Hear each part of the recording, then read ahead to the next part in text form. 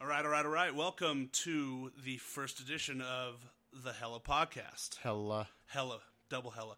I'm Brandon McGrath, your host, and I'm here with co-curator, kind of co-founder of this since we've been talking about this forever, my man, Clifton Kump. How's everybody doing this evening or this morning or whenever you have this in your ear hole? Or whatever time you just happen to be listening to this random, awesome podcast by us awesome Northern Nevadans. Just a brief synopsis of what this podcast is going to be about since this is our first episode.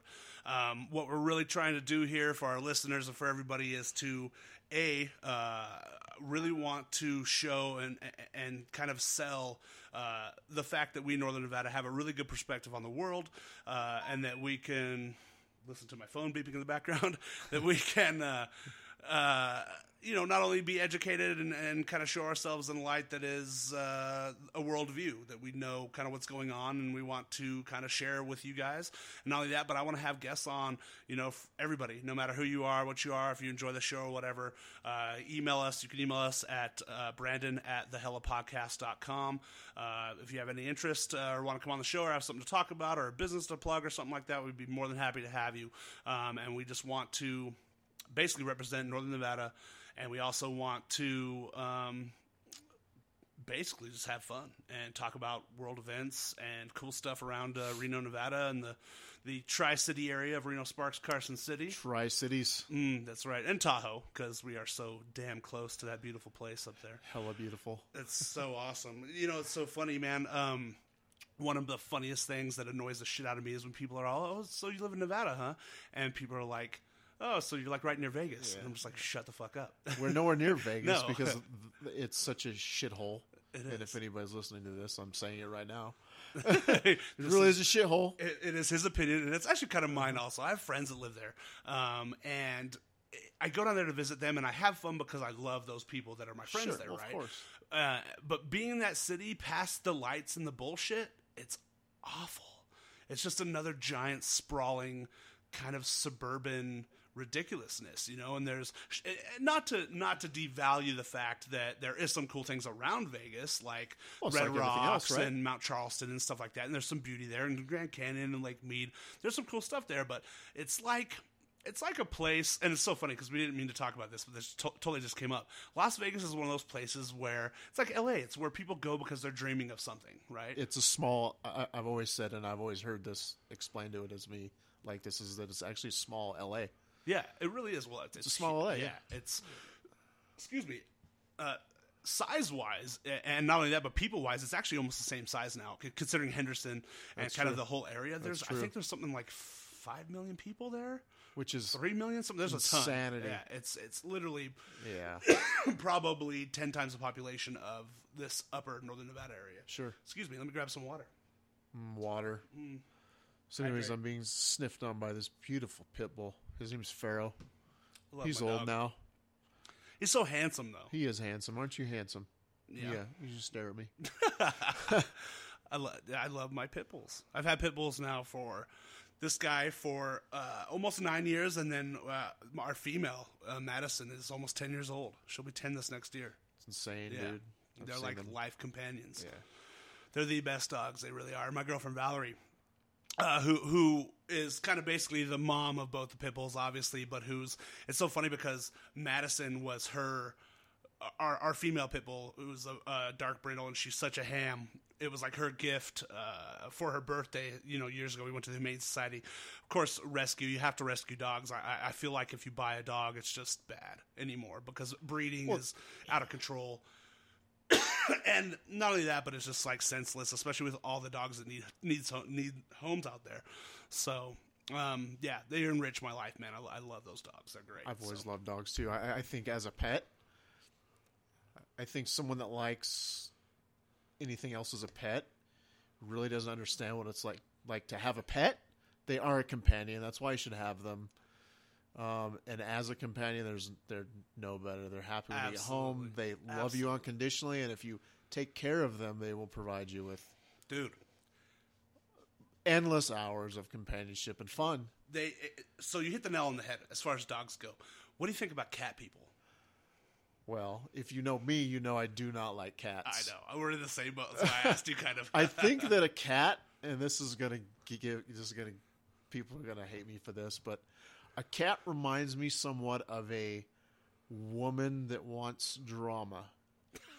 So, hold on. So the reason why I think that is because a cat generally will only come to you if it wants attention. Any excessive attention or stimulus on the cat will cause a cat to just claw the fuck out of you, bite you, but at the guise of playing, right? Yeah. So I've always understood it with myself that a girl that is dramatic doesn't want your attention until she wants it. Yeah. But she'll pull out every big gun, every thing she can to get your attention. And that's what when cats she wants do. it. Right. And that's what cats do. Yeah. If you give them too much attention, they fucking hate you. Yeah. And that's they'll what go I piss think on your curtains. And that's or some stupid shit like that. I know, and that's why I've always thought of a cat as a dramatic woman, like a stripper. It's totally the correlation. Like some drama. Just a girl loves drama. And not only that, but the fact that they shit in a box in your house somewhere and it smells awful. Yeah, they shit in a box. Yeah. And they're dirty and they shed and they have long crazy. hair, and I sneeze every time I'm around a cat. It's so funny because I watched and I hate watching these shows, but you get sucked into them. It was one of those shows about like parasitic infections that like get into people, and this fucking, no joke, like this one cat clawed its owner's chest, and it had been digging in the yard, and it got I believe it's called a hookworm. I don't remember what it was, but this hookworm buried itself all the way in the human's heart, and it ended up killing the guy. Holy shit. Because they couldn't find out what was wrong with him for the longest time. And when they finally found out what it was too far gone. The dude ended up dying. But ever since that, I'm just like, I'm never going near a cat. No, they're evil. Yeah, they really they're are. Fucking straight up evil. And I think it's true that they come in at night when you sleep, they try to swallow your soul. I think they do too. But there's nothing more beautiful in this world than a big cat. Like a tiger, a panther, anything like that. I don't really consider them the same thing. If you look at them, their eyes are different. You know, cat's eyes are different than a wild cat's eyes, than like a tiger or a lion or whatever. I think, yeah, absolutely. Even like a bobcat or something like that, like a wild, a feral cat like that. Majestic. They're so cool, so fucking cool. Yeah. And then you get like the jungle cats that are just amazing, right? Yeah. The world, dude, there's a lot of cool shit in this world. Animals, yeah. Just the world in general. Like, it's so funny. The other day. It wasn't the other day. It was probably, this afternoon when I was out and about at my job in my huge ass delivery truck, looking at everybody. I was thinking, people always want to fight over the creation of the world or how it came about, or is it the Big Bang, or, you know what? Let's worry about something else and let the people that are smart enough to understand. Well, but I mean, around them. They don't really understand. They think they do, but I mean, just let them deal with it. Sure. Worry about yourself. Well, it's just like, and to that point, for sure, it's like not being able to accept things that we've found that, astrophysicists and nuclear physicists and all these people who have studied using the scientific method, which is a form of studying. It's, it's a way to find out facts, and it's a way to find out what's real and what's not in our world, contextually speaking, because I mean, who knows if there's something else right beside us right now, and because we're vibrating on this wavelength, we can't see it, right? So, exactly. I'm a very fact-based, science-based person. I'm an atheist openly. Everybody knows that about me. But I still love spirituality, and as long as the view of it has to do with the embetterment and compassion of the world and the people around you, I don't think there's any sense in, other than back in the day when religion was used as a form of social control, because they didn't have rules, and they didn't really have, other than maybe a basal moral compass inside them, they didn't have anything else to guide them. There was no there was nothing. There was no text out there to tell you what's good and what's bad. And if you even look at the religious texts now, the stuff in them is so ridiculously just outdated and so odd. And the fact that people these days take those fundamental words in those teachings, or whatever you want to call them, basically they're just books that were handed down through oral tradition over time, most of them, with a lot of really same congruencies across the board for many different religions. And it's one of the things that seems very false about it, is that back then it made sense. Back then, to be Christian or to be Catholic or whatever else made sense, because there was nothing else that was governance that made something into a system of control. That's why they had the caste system and the feudal system and all this stuff, because they were still trying to get it right. We're still trying to get it right with capitalism and democracy and oligarchy and all the stuff that we have going on now. And it's kind of profound to be able to sit back, at least for myself, obviously, and look at the world and go, it's all beautiful, but it can all be real fucking dark too. And the hatred and the stuff that comes along with it, especially for people who take it so seriously. So yeah, that's kind of my little religious rant. Didn't really want to go down that path too much tonight, but it kind of came up. It's always there. It's always an issue. Yeah, absolutely. A good correlation and a good thing to talk about from that as we speak about the world is, and one of the topics we want to talk about tonight, global warming. I think because people who are religious believe that there's somebody out there holding the puppet strings on this world, that they're okay to just fuck it up or something, because it's a lot of right-wing, crazy Christian, and in our nation we see this a lot, because that's really the sect of people that are crazy like that and that don't believe in the science behind the polar ice caps melting. And the oceans are going to get colder because of those ice caps melting. It's going to cause crazy changes in the weather patterns. Eventually, when the ice caps melt, everything's going to get really fucking warm, and we're all going to die. It's going to be inhabitable, or uninhabitable, I should say.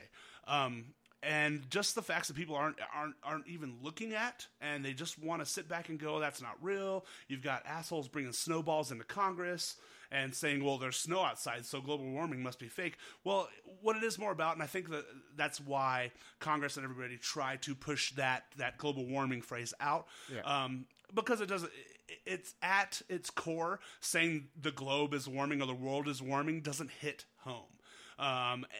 And not only that, but it doesn't allow you for that understanding of that it's going to take several years, maybe not in our lifetime, but you have to think ahead.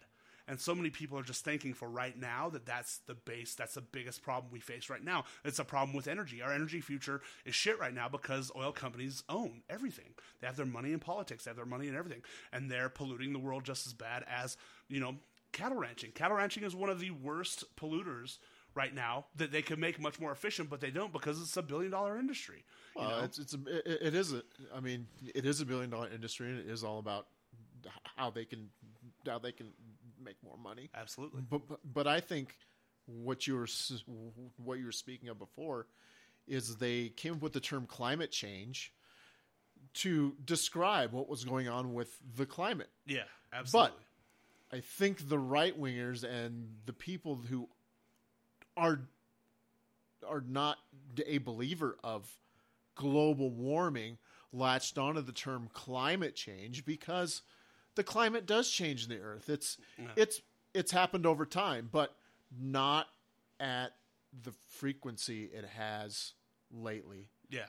It's there are islands that are preparing for the rise in the level of the ocean. It's going to literally wipe out it's going to wipe out all their beachfronts. It's going to, which, by the way, is where all major populations especially third world countries, almost every population in any country is on the beach, because that's the most comfortable climate to live. Plus you have your ports, you have your fishing, you have all of your entries can come there. You have all your trade. I mean, there's everything literally on the beach. Yep. And those are going to be the first things that are going to go, boy. Yeah. Gone. They'll absolutely be gone. They say if even just the percentage that we're seeing now over the next 50 years continues to happen, LA will be underwater. Right, LA will be underwater. Florida, almost the entire. Yeah, it's already starting to go. The Keys are starting to go underwater. Right. Venice, Italy's experiencing more flooding than they have in the past 30 years because the water levels. And that's how can you deny that? They do. That's the craziest thing to me is the fact that the facts are in your face. And people can still deny them. They don't call them facts because they're partial truths. They call them facts because they are proven that they're happening, they're real, and it's going on in front of your fucking face. And yet people decide that, I'm going to pick and choose the facts that I want to believe. But you can't do that. There's no if something presents itself as truth in your reality, I don't care who you are or what your belief system is, you have to respect that. Well, but they aren't living in reality. Yeah, that's the problem. They have their own. They have constructed their own reality based on their beliefs. Which, look. But if it isn't factual, does it make it real? Well, you can make anything you want in your mind real, right? I guess you could. Yeah, you're I right. mean, you can do it about everything. Like, if you never left your house, what is your reality? Well, you walk out on your porch and you see sagebrush and you see birds and you never see another human being. That's your reality, right? Like, if you're ignorant and you just don't know, if you've lived in the country, if that's how you grew up, if that's how you were raised, it's a different story. But you can literally make your own reality. People do it all the fucking time. Yeah, you're definitely right. And that gives way to the word sheltered is a true thing. People shelter themselves from facts and from reality. Shelter themselves, yeah, exactly. Absolutely. Because that's what they choose. Because when you have to reevaluate your own reality, then it becomes tough. Yeah. Like if you have to constantly reevaluate your own reality, which could be, hey, I'm happy with my home, I'm happy with my family, I'm happy with what I've worked hard for over the years, what I've accrued and collected, and you can change your own reality as much as you want. Absolutely. Well, and the thing is, with augmenting your reality, you have to deal with complacency. And as a society and the way things are going today, it's very easy to be complacent when you live in a consumer-based society. Absolutely. As long as you have the things that make you excited to have them, and as long as you have, shelter and are able to feed yourself, people don't give a shit past that kind of stuff. And that, to me, is tragic. Because there's a lot of fucking human beings in this world that don't have absolutely dick. And not only that, but I'm a true believer that we are all connected somehow. We're all energy. We're all energy. We're all matter. We all came from the same exploding fucking star, as far as I'm concerned. And you know what? If I'm going to share a planet with you, God damn it, I'm going to love you unless you give me reason to hate you. Right. And the shitty part of that is there's a lot of fucking people out there who want to give you a reason to hate them. They want to go out and try and take women's rights away. They want to go out and yell at somebody for wanting less guns on the street so that less kids get killed in fucking school shootings. They want to, numerous things over the last couple years that have been happening in our own world. Again, our worldview, our reality, right? The things that we see every day. Sure. From my perspective is it's getting very divisive. Lately, it's getting very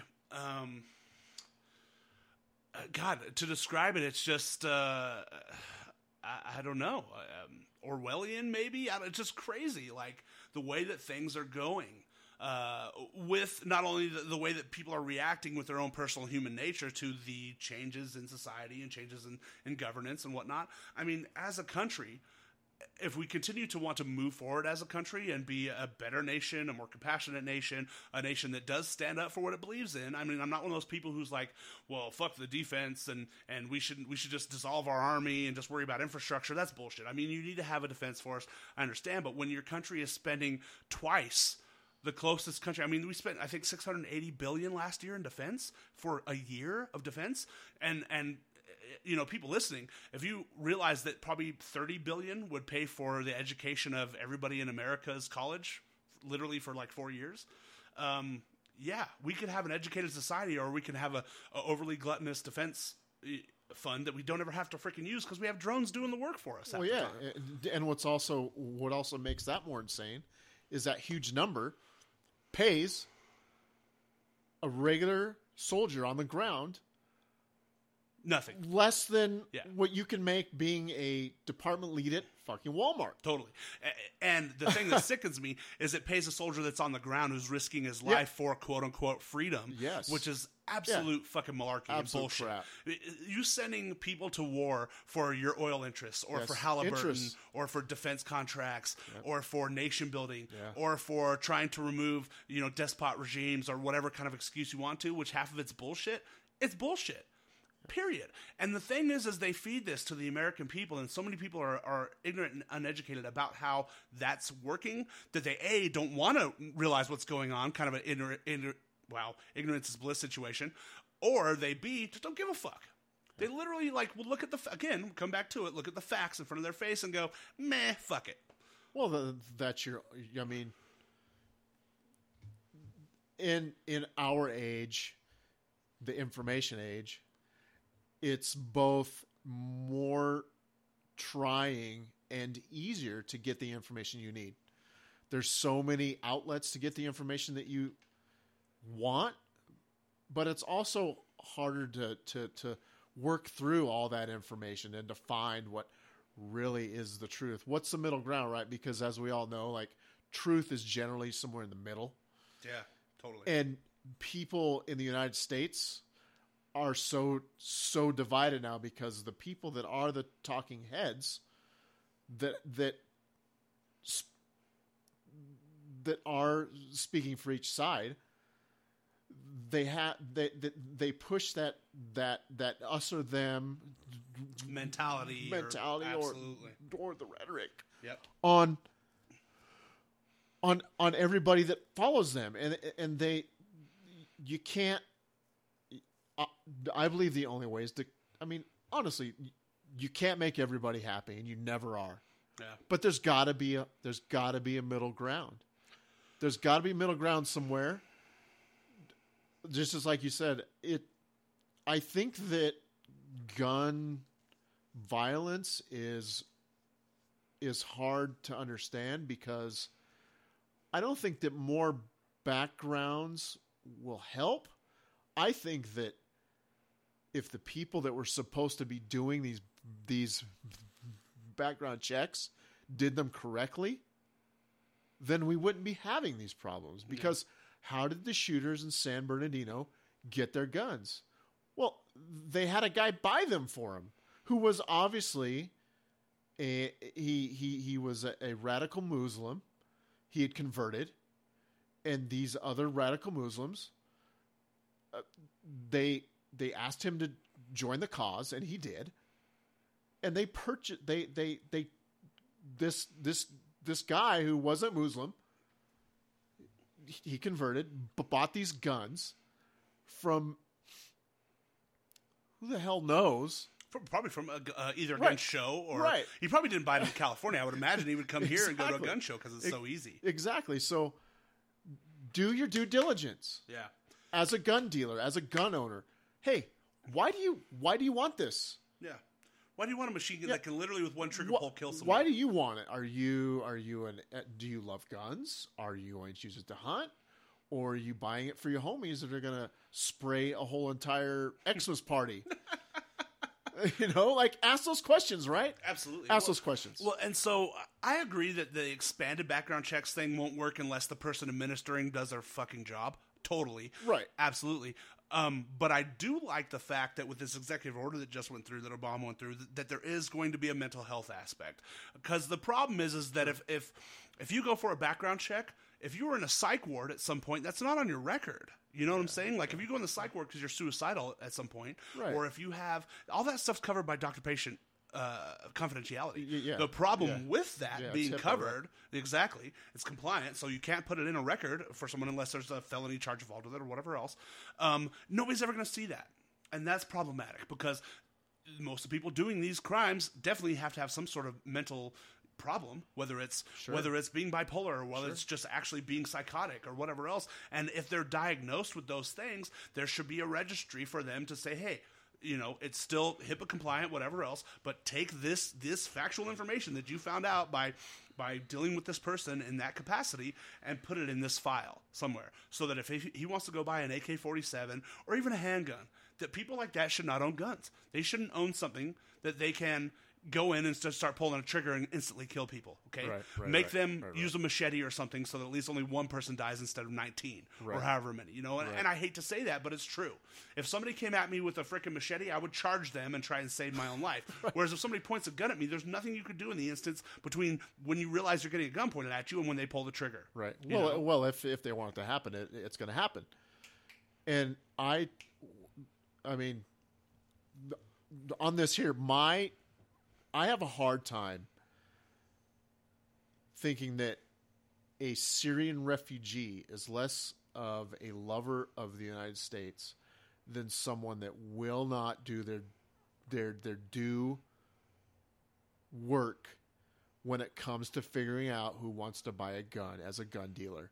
Absolutely. If you want to be a patriot, you figure out and you do your work, do what you need to do to figure out who's coming in your establishment trying to purchase a gun. Yeah.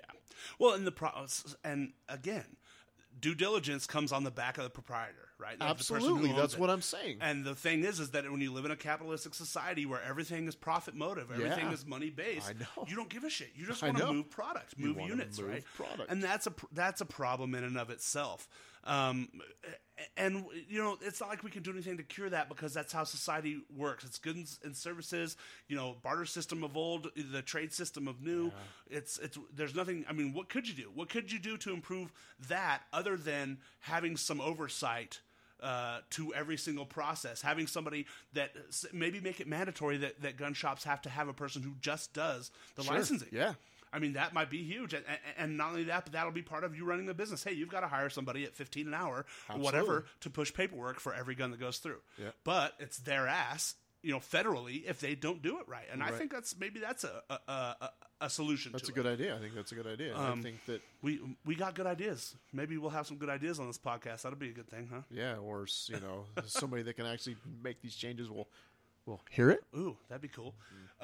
Speaking of Syrian refugees, and sorry guys, we're not going to talk about just the Debbie Downers, the current events. We'll talk about some fun stuff here in a little bit too. But since we're on the subject, what do you think about the refugee crisis, man? The Syrian refugees coming over here, and you have the whole right-wing people and the governors, want to keep them out and all this stuff. What do you think about it?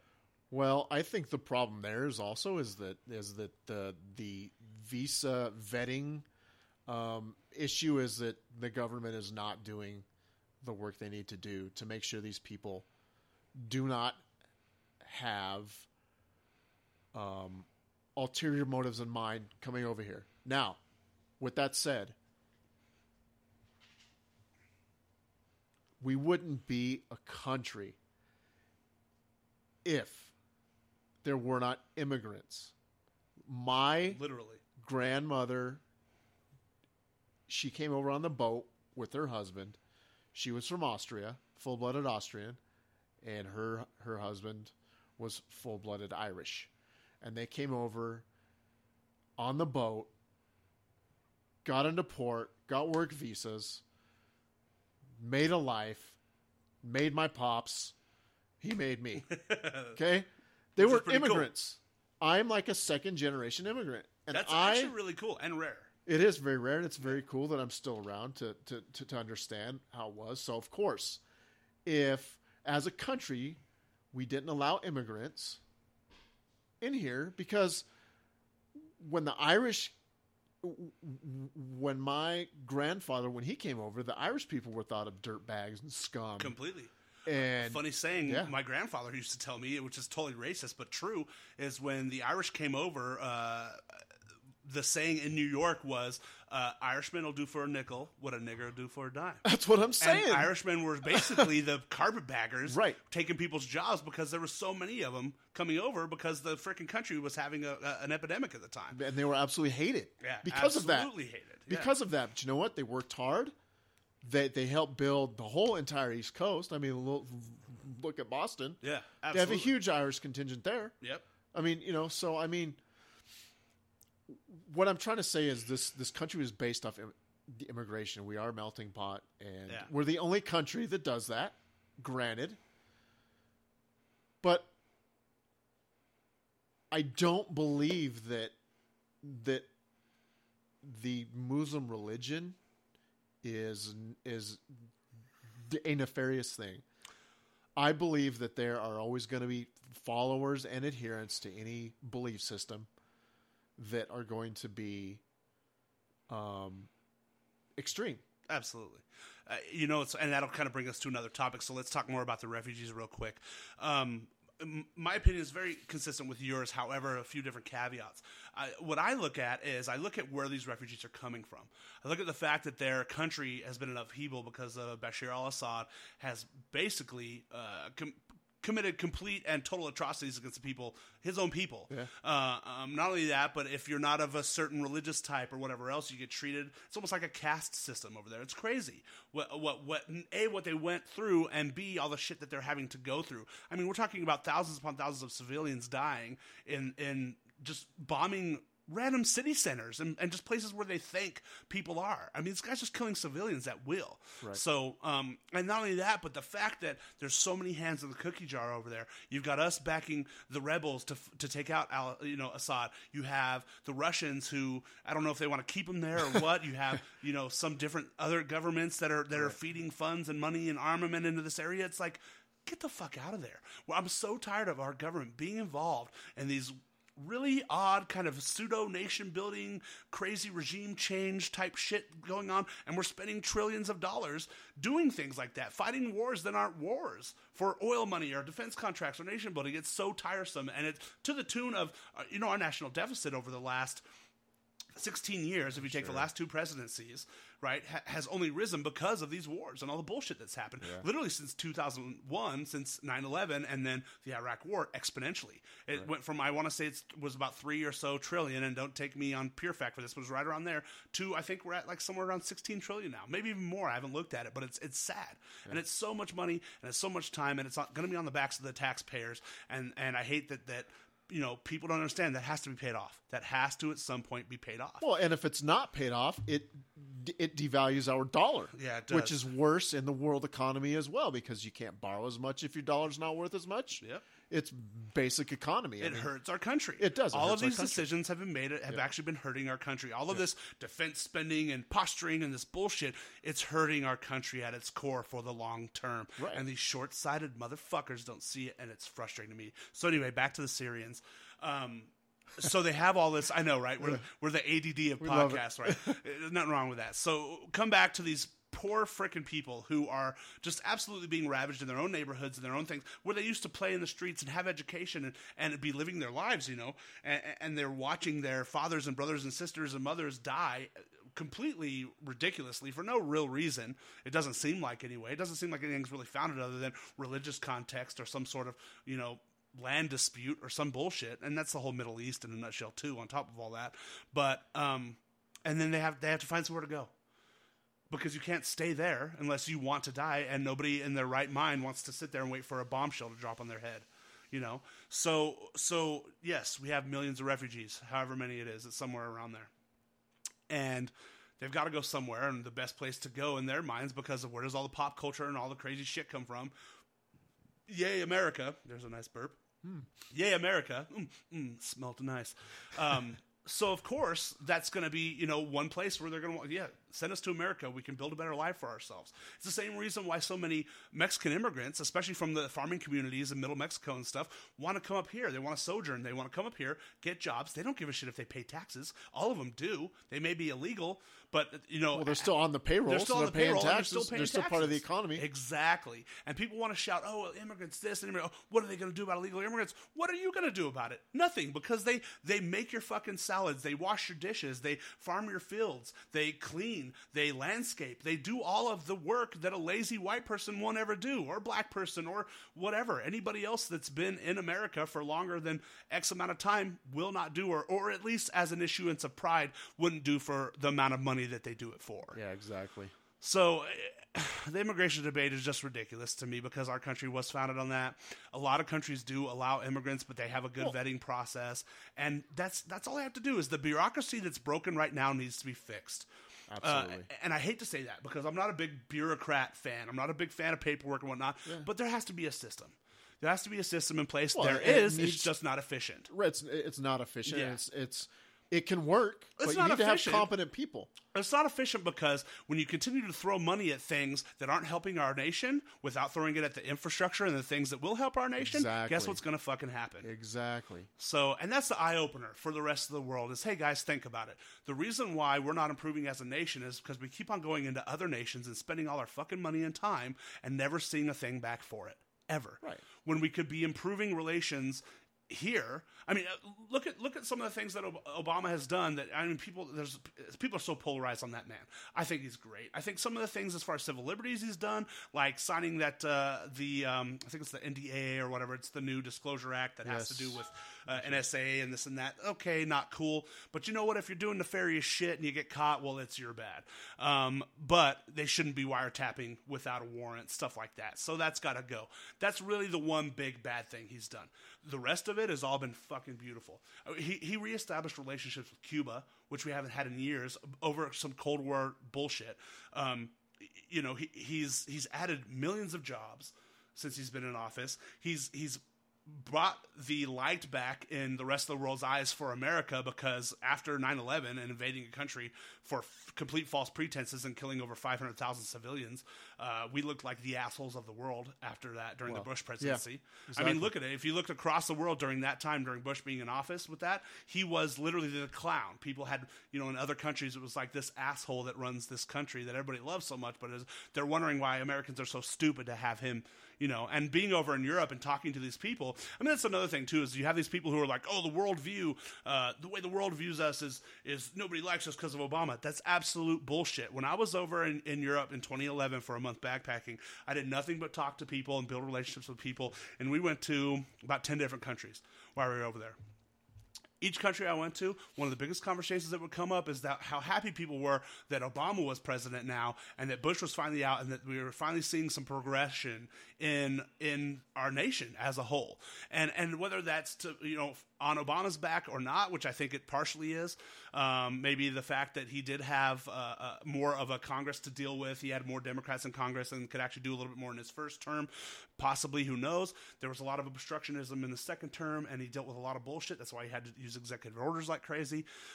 Even in just passing this gun thing. This gun issue is huge to me, because I'm a gun lover. I love guns. I own guns. I enjoy shooting. I enjoy target shooting. They're fun. They're a fun thing to do. They're ones I go with my uncle and my cousins to shoot, every once in a while, and it's a recreational thing. Yeah, I love them as well. I'm a gun lover as well. Totally. I mean, you used to work for a dealer, right? In your perspective, so it's just the world's crazy, man, and these things that make the world turn, Durka. The things that make the world turn, they're in your face. You can see them. They're factual. They're tangible. It's easy to see this stuff, and it just bugs me when people don't. That's kind of the last word on that. What do you think, bud? Well, it's just like you said. I mean, I think that having a world view, a humane view of the world is better. Like you said, we are all connected, and as the world is now, you cannot just remove parts of the economy, i.e. Mexican immigrants. Yeah, sure, there are illegal immigrants, but they're part of the economy, and you cannot remove them. You cannot just remove these people. You cannot. They have children here that have been born in the United States. They're citizens. Mm-hmm. They're naturalized. So how can you consciously and humanely remove a parent from their children? How can you do that? That is, look, it's appalling. If dude or chick are out working on a construction site, if they're a job foreman, if they're working in the fields, if they're a mechanic, if they're a warehouse boss, if they're an operations manager somewhere, washing dishes, even if they have a place, they're part of the economy. That's right. And unfortunately, I don't believe that people that are immigrants are any less apt to commit crimes or destroy the fabric of America because they're here. They want to come here so they can succeed because they love what we stand for. Absolutely. Which is that should motivate them to be better to our country in the first place. Yeah. Well, and to base your opinion on something so anthropological as immigration breeding crime, that's not true. It's absolutely not true. It's more circumstantial. Yeah, absolutely. It's crime happens when people are poor and they feel basically disenfranchised, oppressed, right. and so they want to act out. That's where a lot of crime comes from. Not only that, but also comes from the lack of money, and then the fact that we focus so much on consumerism. People want what they don't have. Yeah. And the thing is that as people get older, a good for instance, I worked landscaping my first couple of years of college, and I worked with some amazing men and women who were Mexican, absolutely, El Salvadorian, Guatemalan, absolutely, great people. Family hard people. Working, the hardest working. My ass was a foreman. I first started driving a truck, delivering plants, and then I ended up being a foreman for a crew, or a crew runner they called them, and because I spoke Spanish. And the stories these guys had were just amazing of the shit that they went through to get into this country, to be able to make a decent living, which isn't, if they were making 10 an hour, they were happy. They were so happy because that's making a lot more than they were at home. They could build out whatever village or pueblo or whatever they had in West Calientes or Zacatecas or whatever city they came from, or somewhere in El Salvador. These guys really traveled super far to come to this country for their dream to make and better their family life. And you can't blame them for that. If I was in that situation, I'd do the same fucking thing. Oh, yeah. And I think... Well, you're doing it right now. It's what you want to do. Absolutely. And I was just lucky enough to be born in a nation where I do have some system of freedom in this capitalistic society where I can, if I hustle and work hard enough, I can make a future for myself, and get educated enough and whatever else. So, yeah, you can't blame all this stuff on immigration. You can't. That's why we have a justice system. That's why we have policing. Okay, the ones that do commit crimes, catch them and deport them. That's your job. That's the immigration's job. That's the justice system's job. That's policing's job. Past that, the rest of them are helping, because guess what's going to happen? You deport all of the illegal immigrants right now, it doesn't create a vacuum. It creates a fucking void. Right. Because nobody wants to fill those shoes. Right. Nobody wants to make 10 an hour. Who's going to fill those shoes, right? Yeah. And it's not like a lot of people are, it's not like it was 8 years ago when everybody was looking for a job and there was none. Yeah. And there was a housing crisis and all this ill shit was happening because of the banks failing and all this crap. Literally, America was fucking hell in a handbasket because of the banks and poor governance and defense spending and contracting and all this bullshit. And so to see where it was, to see where it is now, to me, I'm proud to call myself an American, proud to call myself liberal, and not only that, but proud to call myself progressive, because I want to see our nation progress, not regress. I don't want to go backwards. Who the fuck wants to go backwards? You cannot go backwards. There's too many people that have fought to get to where they are now for us to go backwards. Yeah. What are we going to do? There were people that died for nothing building the infrastructure of this country. Do we want to go back to those days where you had to die? They died for a better life. So these people that died want you to go back to that so you can die? They're probably rolling around in their fucking graves going, what are you guys doing? Well, and what's hilarious about that is it sounds absurd when you say it. Like, they want to, but it's so true, because if you give these kind of almost borderline fascist Republicans power, they take every bit of bureaucracy or government away and put it in the hands of private companies who would bastardize it and completely exploit it. And then you'd have a ton of poor people, and you'd have all these people disenfranchised. You'd have all this crime, all these problems, but they don't look at that. Look at Mexico. Exactly. It's a perfect. Mexico's a perfect example. It's a perfect look example. At Mexico City, and then look at the rest of Mexico. Right. That's exactly what would happen to America. Exactly. What's hilarious to me is there was a huge study done recently because of all of the whining about liberals taking from the government. The majority of people that are on welfare in this country consider themselves and vote Republican and are conservative. And you know where the majority of them are? In the Midwest and in the South. Huge populations of them. Right. Of people that are on welfare, and they're taken from the government, but then they want to vote for Donald Trump because he's a fucking loudmouth. And it's just the most ridiculous, completely contradictory thing ever. And I hate it. Yeah, absolutely hate it. But don't even get me started on Trump. I know. We won't talk about that on this particular episode. Right. So basically, a lot going on in our world today, folks. We will talk about this stuff a lot. We'll get heavy and we'll also get light. So let's take it a little bit lighter. Recently, actually, a couple of friends of mine have been doing a little thing called kickboxing. It's actually Muay Thai kickboxing. Oh, excuse me, Muay Thai kickboxing, which is explain the difference, Cliff. Okay, what Muay Thai is it's the ancient fighting art of Thailand, which over the years has been a war-torn Asian land. Basically, it is the art of 8 limbs. So you have your 2 fists, your 2 elbows, your 2 knees, and your 2 bottom of your legs, which are your feet. And you use them as a way for self-defense. Well, Muay Thai is the fighting version of the art of 8 limbs. Now, what does 8 limbs come from? The saying Muay Thai? Is that what that is? Or you know what? I'm not sure, but I will. I would imagine that has something to do with it, though. Right? Sure, I would imagine, but it is a traditional style of martial art, but it is an art that is practiced a lot in the way that it was traditionally created. So, meaning that the root of its principles is what holds it together as an art form. It's what holds it together, and they also practice all those old techniques, and you train in Muay Thai as you would. It's an inherent fighting style. It is the national sport of Thailand. Okay. Children are raised in Muay Thai. It really is the only way for an adult male to make good money there. It's kind of like the baseball to America is Muay Thai to Thailand. Absolutely. It is. Wow.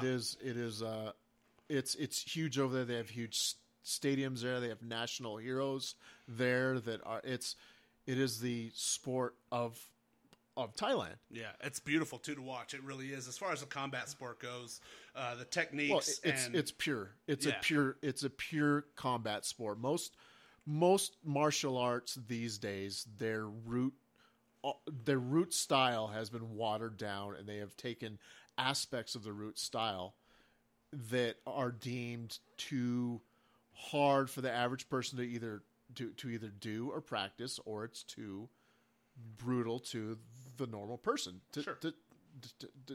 for them to watch. Not Muay Thai. They have elbows, they have knees, they have shin kicks, and it's a bloody sport. Yeah. And they have not turned their style into a sport. Most martial arts have. There's judo and jiu-jitsu, which judo is a sport style of jiu-jitsu. So as a martial arts style, it's pure. Yeah. And where I train, it's taught that way. And where do you train? I train at Reno City Kickboxing. right. Yeah. So kickboxing essentially is like it's kind of like, hi, this is the Americanized term for Muay Thai, essentially. Right. Or it's kind of like the bastard child of Muay Thai, kickboxing, because it's become if you look at it, and now it's like a fitness sport. Kickboxing, right. I go, but then you have Muay Thai, which is the combat form of kickboxing. Would you agree with that? Well, no, it's the root form of it. Okay. It's the root form of it.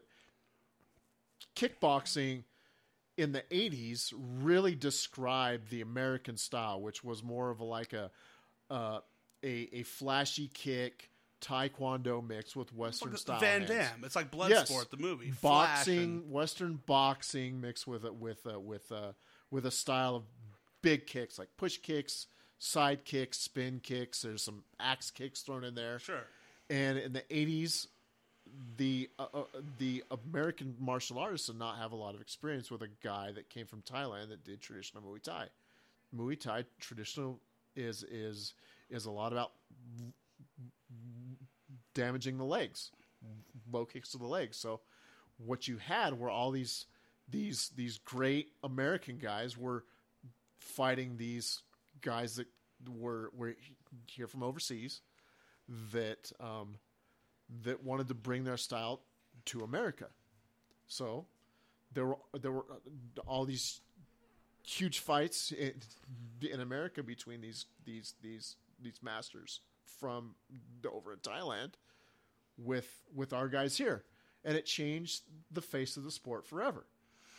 Kind of similar. Didn't that same thing kind of happen with like karate and kung fu and stuff with Bruce Lee? They had the masters would go against people who were training here and stuff, and kind of Bruce Lee started the transient effect of moving martial arts into America, basically, and kind of assimilating their forms and the way that they do things the proper way, whether it be kung fu or Muay Thai or whatever else. Is that kind of the timeline of how things go, or went? Or he had his style. He had what he practiced because his body style,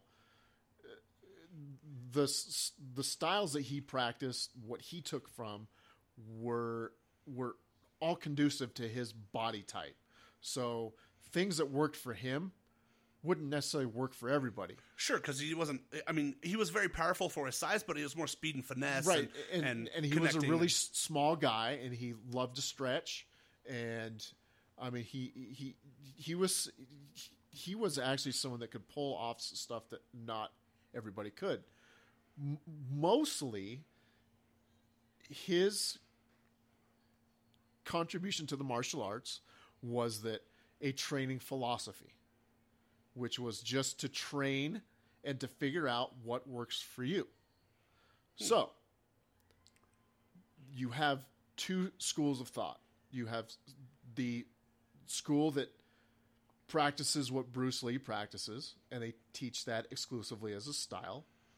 And then you have the other side, which practices it as a philosophy of training. So you can train whatever you want. Sure. In a philosophy, but he was against a static style. Well, it's been perverted to a style now, and you have the school that teaches a style. Exactly. So you have Muay Thai and karate and kung fu, right? Which is a mix. But his contribution to martial arts as a whole was basically a training philosophy, not training. He didn't tell people what to train in because that wasn't his philosophy. Because he didn't like static styles or static training regimes or a curriculum. He had no. For him, he studied what was good for him, but he understood that what he was good at, not everybody would be good at. Sure. Like what I'm good at, you might not be good at. Absolutely. So, it basically a good martial arts instructor. Their training philosophy is to make you better and to understand what you're good at. And Muay Thai is applicable for everybody because there's not a lot of flashy kicks. You don't necessarily move as much in other martial arts. It's a very straightforward martial art. Yeah, your opponent's right in front of you, and you're beating the shit out of each other. Right, I mean, if you watch these matches, they're fantastically brutal, but they're also beautiful. They are beautiful. It's because it's such a pure martial art. Yeah. It's such a pure martial art. So the reason why we bring this up is I've been watching as one of our good friends, our friend Matt, who we call Tiny, who's a giant man. And I'm a pretty big guy. I'm 6'2", sitting at about 330 pounds right now. And this guy makes me look small. That's how big he is. He's 6'7" or 6'8", 400 pounds. But he's just like the nicest guy you'd ever meet. And he'd been having health problems and all this stuff here and there. And needed something to kind of help him with even the internal chemicals, depression and stuff like that, like we all battle. And he found kickboxing, and he has been a brighter individual. He's losing weight. He's doing really great. He loves talking about it. It's all he talks about lately. And not only that, but it's improving his life. And anything that improves my friends' lives, I am all for. And so I'm totally, as soon as I'm coming kind of fresh off of a meniscus injury, I've been down for about 3 months now. But as soon as this thing is fully healed, I'm back to about 85, 90%. I'm going to join. I'm going to come and start doing this because A, it seems like it profoundly is fun, and B, it's really helping not only mentally but physically my friends, and everybody's really enjoying it, which is awesome. I've had previous experience. I used to do kickboxing, which is what we called it. It wasn't. I don't know if it was really Muay Thai because I know our trainer, his name is John X. does also train Muay Thai, but he used to have these kickboxing classes in San Diego. I used to go down there and work with my friend Jess at the nightclubs down there, and it was just the funnest thing. It was just so fun to just kick the bags, and we had some really hard training sessions, but I mean, really harder than even wrestling in high school was and stuff like that, and even double days for football. I would just be drenched in sweat, but it had so much fun. So a good plug for our friends at Reno City Kickboxing here in Reno, Nevada. Great gym, good people, the best trainers in town. If you get a chance to, go check them out. They didn't even ask us to do this. I just want to because they have a fantastic gym and they're doing great things for people. So that's awesome, man. Now you run, you've been in martial arts since you were a little kid. I know that. And you run a martial arts blog. What's that called and what's that all about? The name of the blog is Tides of Technique. Tides of Technique.com. Tidesoftechnique.com. Okay. Tidesoftechnique.com. And the reason why I started that is because with me joining RCK, I have renewed my love of martial arts. I've been off and on with it for years. It's kind of a love-hate thing. I was really into it, hard training, hard sparring, years and years ago. So with this, I finally found a place where I can express myself.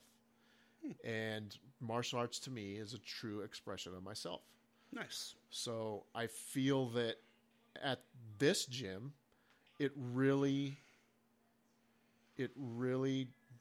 motivated me to find my true inner self. Right. And even though I don't train as much as I'd like to for other issues and for other reasons, it motivated me to take writing and martial arts and mold them into one. And two things you love. It's awesome. Two things I love and two things I think I can speak on. So this martial arts blog is basically just about... Are we good? Yeah, we're good. I was just checking the time. You can edit this out. Yeah. Anyways, what this is about is it's about the stories of martial arts. It's about the stories of the instructors locally that have changed my life and a lot of other people's lives.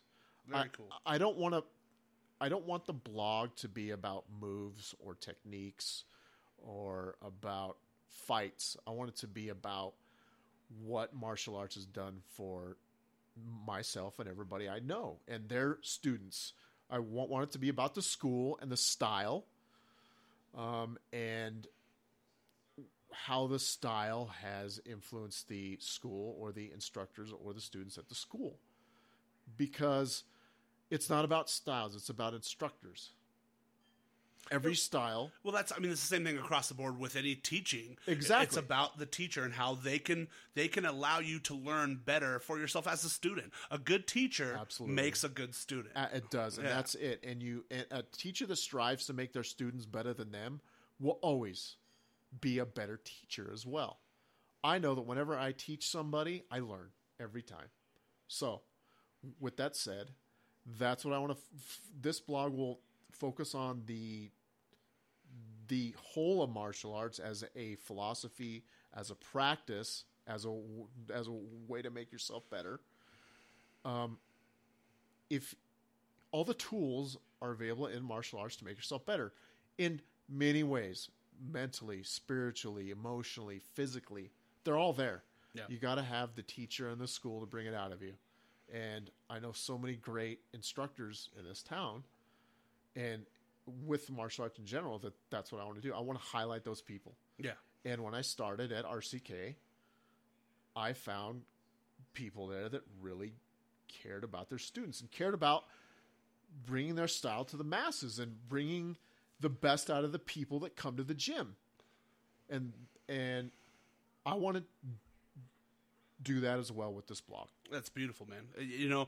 And honestly, not only does it help the community to have things like that are actually, because I've been in training situations before where I walk in and I try jiu-jitsu gym or whatever, and it's just a bunch of meatheads, and they just want to churn memberships basically. And that's not cool to me. No. I think if anything, it should be an experience. It should be enlightening. You should have that spiritual and that emotional attachment to your trainer, to your training, to the discipline itself, whether it's jiu-jitsu or kickboxing or whatever else. So the blog sounds beautiful to me, and that's tidesoftechnique.com. Yes, sir. Okay. Very cool, man. Very cool. My experience, I haven't done a lot of kickboxing, obviously. I did. I'm a black belt in West Coast Taekwondo, which is stupid. Who cares about that? No way. It's still legit. I know. It's the most legit. It's so funny because as a little kid, it was so cool when my friends had the gi, and I'm like, what is that? Oh, we're doing Taekwondo. Oh, cool, I'll go do that. So you do it. And then you hear, and it's the total truth, but like listen to Joe Rogan's podcast and having him say that Taekwondo relatively is the most useless form of martial arts. But because it's but it's not. You have the forms and you have the things that allow for the discipline, and I understand that aspect of it. But then as I got older, I saw my friends and stuff doing, because I wrestled in high school, and I wasn't amazing at it, but I wasn't bad at it. I always finished in tournaments, placed and this and that, and had fun with it as long as I could. And so there was that kind of thing, but you can't really consider wrestling a martial art. It's more of like a Greco-Roman, kind of old school philosophy, go back that way. Whereas martial arts are more from, I guess they would be more rooted in the Asian countries, right? I guess that's kind of no, it's not. I think what martial means war. So the art of war. They are literally arts of war. They were created and they came about with a need for self-defense or offense. I mean, that's just how it was.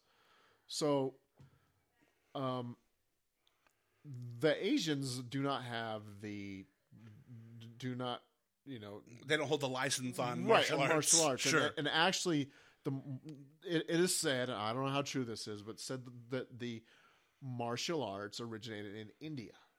Okay. Oh. And the guy purportedly that started practicing martial arts traveled around the world, and he picked stuff up from each fighting style from every place he went. So he went to Europe and learned some Western style boxing, and because each cultures have not been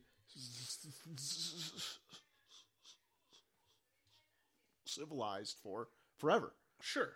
And therefore assimilated to other cultures so that they could blend in. Right. Well, every culture is a warring culture because... Hold on a second.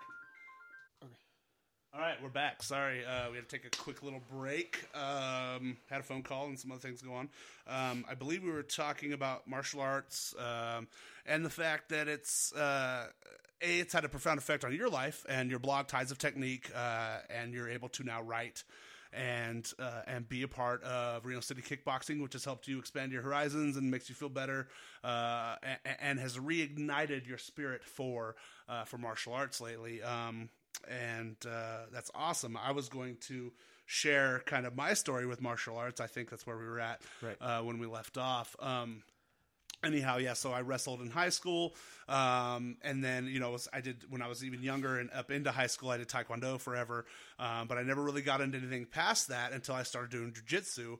My first experience with that was over at there was an original West Coast Taekwondo school, and there was this guy that we called Professor Sherman that used to do jiu-jitsu classes on Saturdays.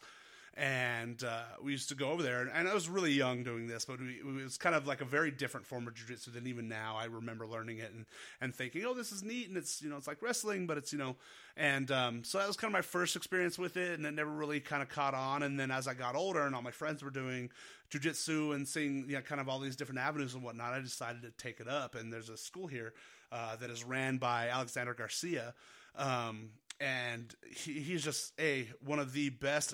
Well, first of all, let's go to my experience. The first time I walked in there, the Alexander himself walked up and greeted me, commented on my size, of course, gave me a hug and said, welcome, and was like the nicest guy, right? And you don't get that very often. Usually it's like, who's this guy, coming into our gym kind of a thing, usually, like in a lot of experiences that I've had. With this, it was family from the start. It was positive energy, encouragement the whole way. Not only that, but seeing the areas where I had talent and really respecting that, it gave me the confidence to, and I went for a couple months and then had to take a few months off, and then I went for a couple months and I had to take a few months off. Life happens when you're busy making plans, right? Oh, so it was beautiful, and I cannot wait to get back to it, because when I do Reno City Kickboxing, and then Alexander Garcia, he runs I think it's the Gracie School here, but it's called Humaita Gracie, something like that. Yes. And it's just beautiful, and I love him and the way he teaches and everything. So I'm gonna go back to doing that and kickboxing, because I love it, and the kickboxing thing just sounds amazing. So I'm very excited for that.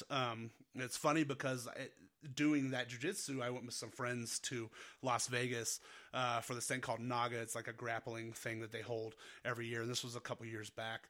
And basically through them egging me on, I entered into the super heavyweight division, because I was about 335 pounds at the time, and I ended up winning a gold medal in it, just because of A, the training that I received there, and B, just being somewhat athletic. I had a good showing and beat 2 people and won a gold medal, so it was pretty cool. And I understand the kind of the profundity of feeling that you've accomplished something and learning a martial art and being disciplined enough to learn the techniques and stuff like that. So martial arts is pretty freaking cool in my book. Yeah, absolutely. I'm into it. It's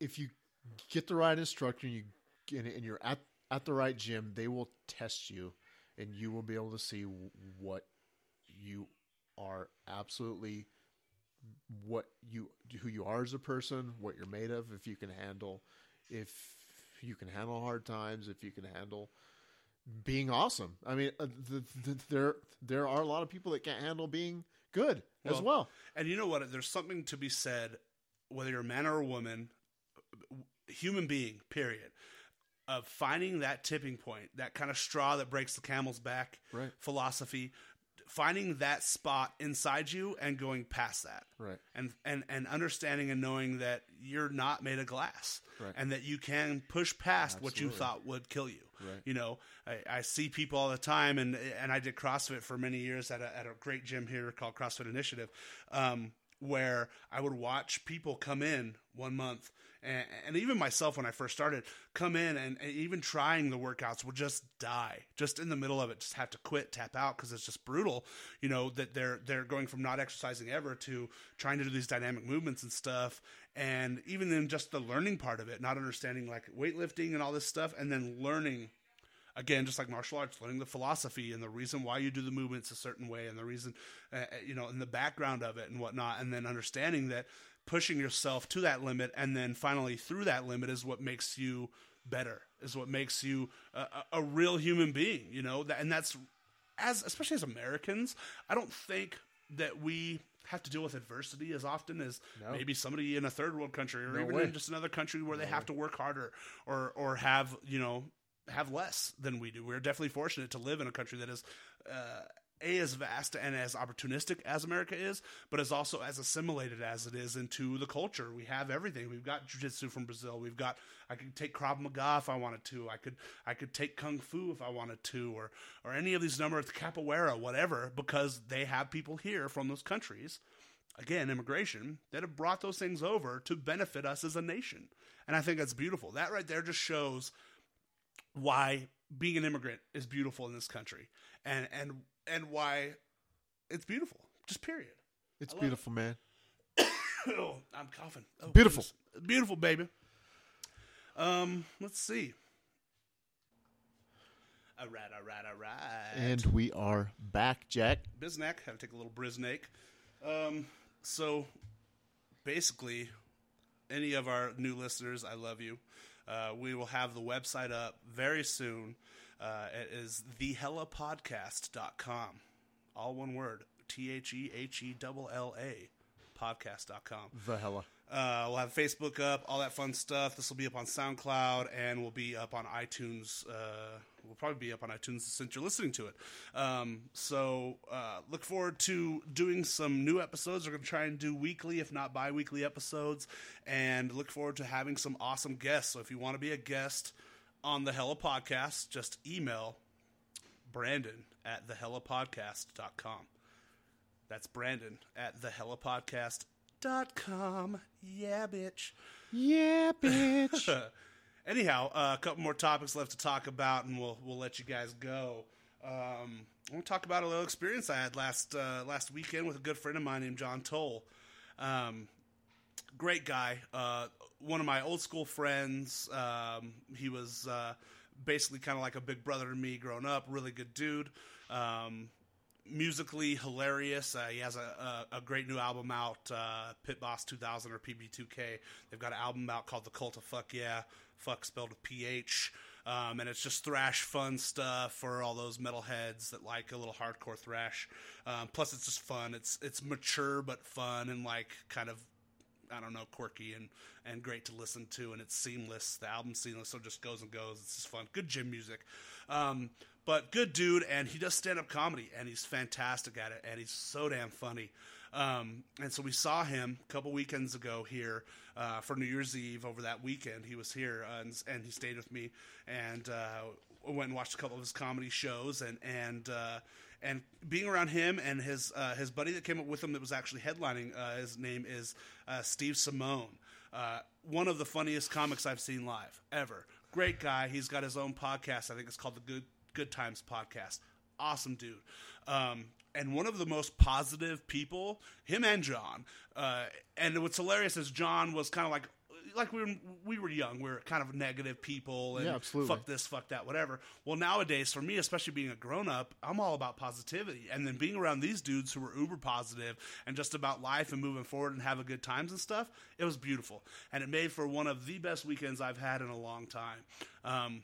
Ended up watching a lot of comedy, laughing a ton, talking a ton about everything, obviously, about, personal philosophies, straight edge, and people who sell out, and what does anything mean anymore, and politics and religion and everything, but being able to have these conversations and laugh about them and have a great time, and it was beautiful. So, in doing that, me and Tiny, our friend, were there, and we got to thinking, hey, why don't we start doing comedy? Because I've done some open mic stuff before many years ago here in town, and got a good response and had fun doing it. But I've always been kind of an MC. I did hip hop forever with a couple different groups and stuff years ago, and had a lot of fun with it. So for me, it's a little more natural. But for our friend Matt, who's kind of, unless you know him and are good friends with him, he's kind of an introvert. He's going to try it too. And I love that. I love that the energy was so good that it even got him to do it. Yeah. So that's rad, right? Like you can feel that. So in doing that, I will be this weekend opening a comedy show for Kabizi, which is Kabir. His name's Kabir Kabizi Singh, I think is his last name. But he's just funny. I think he's either Iranian, Persian, something like that. But he's just hilarious, kind of over the top comedy, and he does some different funny things. But I'm actually opening the show for him tomorrow night at RenoTileComedy.com. All the info's up there, but it's tomorrow night at the Pioneer Underground. And then Matt, Tiny, is opening the show, The Late Show, on Saturday night for him. We're both only doing about 5 minutes. But it's going to be cool to see Matt come out of his shell, and for me to just try and get back in the game a little bit and have fun with it and just literally be positive and just go out there and see if I can get a few laughs and flex a muscle that I haven't used in a long time. And not only that, but do it because I just want to have fun and live my life to the fullest. And for me, that's what I want my 2016 to be about. Living life to the fullest, not regretting anything. If I want to do something, I'm going to fucking do it. I'm not going to sit back and say, oh, I'm doing this, oh, I'm doing that, and then not do it. This podcast being one of those things. Absolutely. For you, my man, what does your 2016 look like? Well, I think it is about me doing what I want to as well. If you know me, you understand that I stutter sometimes pretty severely. So even doing this right now is rough. Can I say you've done a great job tonight? Thank you very much. Only a couple bad ones. Did a good job. So let's high five. High five? High five. Very nice. So, and I also have a Stuttering Scribe blog that is my brand. That's right. It's the stutteringscribe.wordpress.com. It is a satire-based blog. I expound on things from motocross to martial arts to Trump to whoever's on there at the moment. If you've drawn the ire of me, I'll write about you on the blog. But my goal this year is to do the things that have held me back in the past by me having a speech impediment. And I've decided that this year I will not. I will not let it hold you back. Second place to anybody, to anyone, for any reason at all. So this is our year. This is my year. This is my friend's year. Matt's doing great things. Brandon, who's right across from me, is doing great things. And that's outstanding. That inspires me even more. Your beard inspires me. I wish I had a beard like that. I can't grow one. Rub it on your Sorry balls to later. interrupt you. Anyway. Anyways, and I want to see my friends succeed, and I've surrounded myself this year with positive people. And through the hardships that I had last year, I've come out of that stronger, better, and that's what I want to be. Awesome. It's beautiful. And it's as cliche it is. Excuse me. Edit that out. As cliche as it is, it's still the truth. It is. If you surround yourself with positive people, you'll be a positive person. But if you surround yourself with negativity, you'll be a negative person. Absolutely. And who wants to live in the dark like that? Screw that. That's all it's about. So being a new year, even though it doesn't really matter relatively, time's relative, whatever. But we still have to live by live and die by the calendar. So.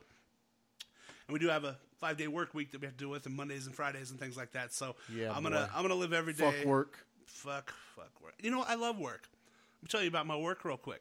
I run a company called Ace Technology Services, where I provide IT consulting to businesses in Northern Nevada. That's what I am. I'm a big fucking nerd. What's funny is you guys will see pictures of me, and you'll be like, that guy does IT work? It happens all the time. But that's what I do, and I love it. I absolutely love it. And so for me, yes, if I was working for somebody else, I'd say fuck work too. So I agree with you wholeheartedly, my man. Hella. That's the theme is hella. Hella tight, hella awesome, hella good looking. I don't know. You can't see us, obviously. You can hear our voices, but just put a sexy man. We are. With the voice. Don't ever look at our pictures because you'll be disappointed. Yeah, boy. Oh, man. Well, okay. I think that concludes most of the topics that we wanted to talk about. So there's a few people and things, businesses, whatnot, that I'd like to plug at the end of our show. Mostly because these are people that I love and trust and think that they're good people and they're doing good things in our community here in Northern Nevada. For me, obviously I've told you about my business, but also Mr. Clifton Kump and his blog, The Tides of Technique. And you can find that at tidesoftechnique.com. Yes, sir. Beautiful. This is the Hella Podcast at thehellapodcast.com, and you'll find us on iTunes. Reno City Kickboxing. Great place. Awesome to learn kickboxing, Muay Thai kickboxing, and not only that, but become mentally, physically, spiritually a better person. Alexander Garcia, Jiu-Jitsu. His website is agjujitsu.com. Great guy, great jiu-jitsu coach. Honestly, one of the nicest dudes you'll ever meet here in Northern Nevada. He has a fantastic school. Go check him out. Please tell any of these businesses that you do go to that the Hella Podcast and Brandon and Cliff sent you. Motosource, for us guys that do ride dirt bikes. My man Cliff over here has ridden and competed on a dirt bike for many years and is a badass. A BAD to the ASS on a dirt bike. I don't know about that, but I try. Thank you.